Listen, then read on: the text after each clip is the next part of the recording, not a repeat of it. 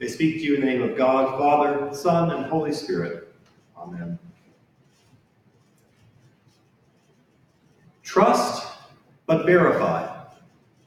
Trust in God, but lock your car. News you can trust. Do any of these sound familiar? It seems that as humans, putting our trust in something doesn't always come easy. We're skeptical by nature, always trying to use our God-given minds to reason out what is real and what is not, what is true and what is false. In our gospel reading this morning, one of the disciples, Thomas, is having possibly the most famous case of human skepticism in history. If we look at the story, it begins on the evening of Easter Day.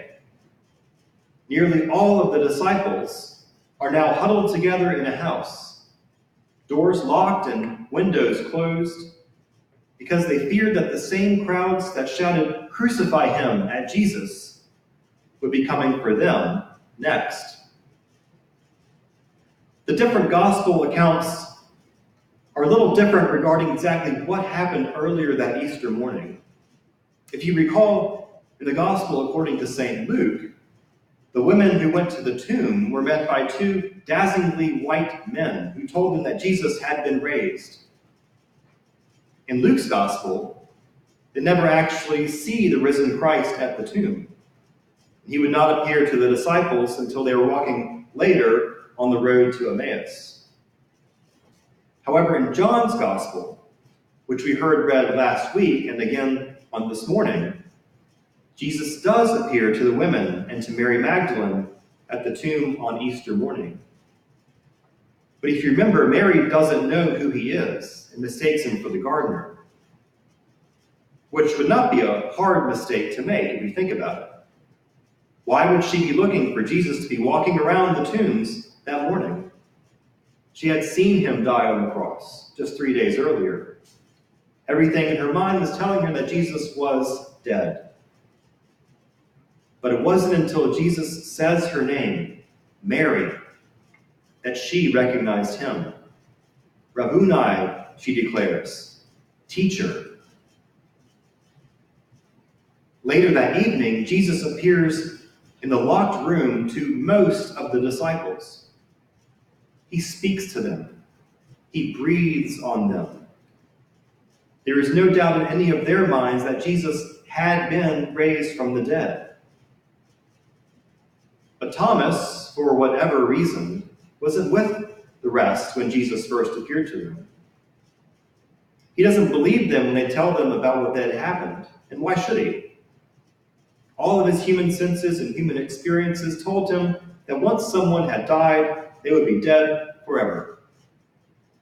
You can't really blame Thomas for being skeptical. I think he's kind of received an unfair label as doubting Thomas over the years, when in fact, he just wanted the same experience, the same verification of the risen Christ that the rest of the disciples had already had. It would not be until a week later that Jesus would appear to them again. This time, Thomas was there.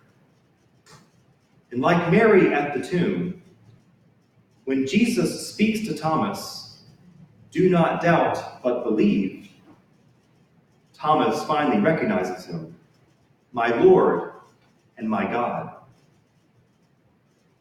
This would be the second time that Thomas's questioning and human reasoning leads us to a revelation of a greater truth about God. The first, occurring earlier in the same gospel, when Thomas tells Jesus, "Lord, we do not know where you are going. How can we know the way?" Jesus answers him, "I am the way, and the truth, and the life." For Mary Magdalene, Thomas, and the rest of the disciples for that matter, it's not the vision of the risen Christ that they recognize, but it is his voice, his words, and his breath. What's really interesting to think about is that the word for breath in both Hebrew, ruach, and in Greek, pneuma, is the same word for wind and for spirit. Think about that the next time you read the creation story. The wind moved over the waters. The Spirit moved over the waters. The breath of God moved over the waters. It's also something to think about every time you feel the breeze on your face, or every time you take a breath. We recognize Jesus Christ as the second person of the Trinity, also known as the Word of God, Word with a capital W. Just as God spoke and creation happened, the same Word of God is alive and active even today.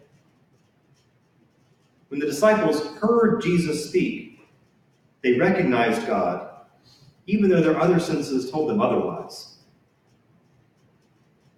When John's Gospel was written, nearly 60 years after Jesus had died and had risen, there were not many people alive who had actually seen or heard Jesus in person. But in the nearly 2,000 years that have followed, the Word of God, the gospel of Christ, has continued to live and thrive in the church, the body of Christ, that is, in all of us, wherever you may be this morning. After his resurrection, Jesus began to teach his disciples not to look towards his earthly body, but to anticipate his departure and continue their ministry with his word on their lips and with the guidance of the Holy Spirit. My guess is that none of us have ever physically seen Jesus' resurrected body with his pierced hands and his pierced feet. But I venture to say that we have all experienced Jesus' presence through our interactions with the sacraments, through the scriptures, and with each other. My prayer is that we will all recognize the living Christ among us this Easter season, and that through our words and through our actions, we, like Thomas, may bring others to know and hear the true word that is Jesus Christ, our Lord and our God.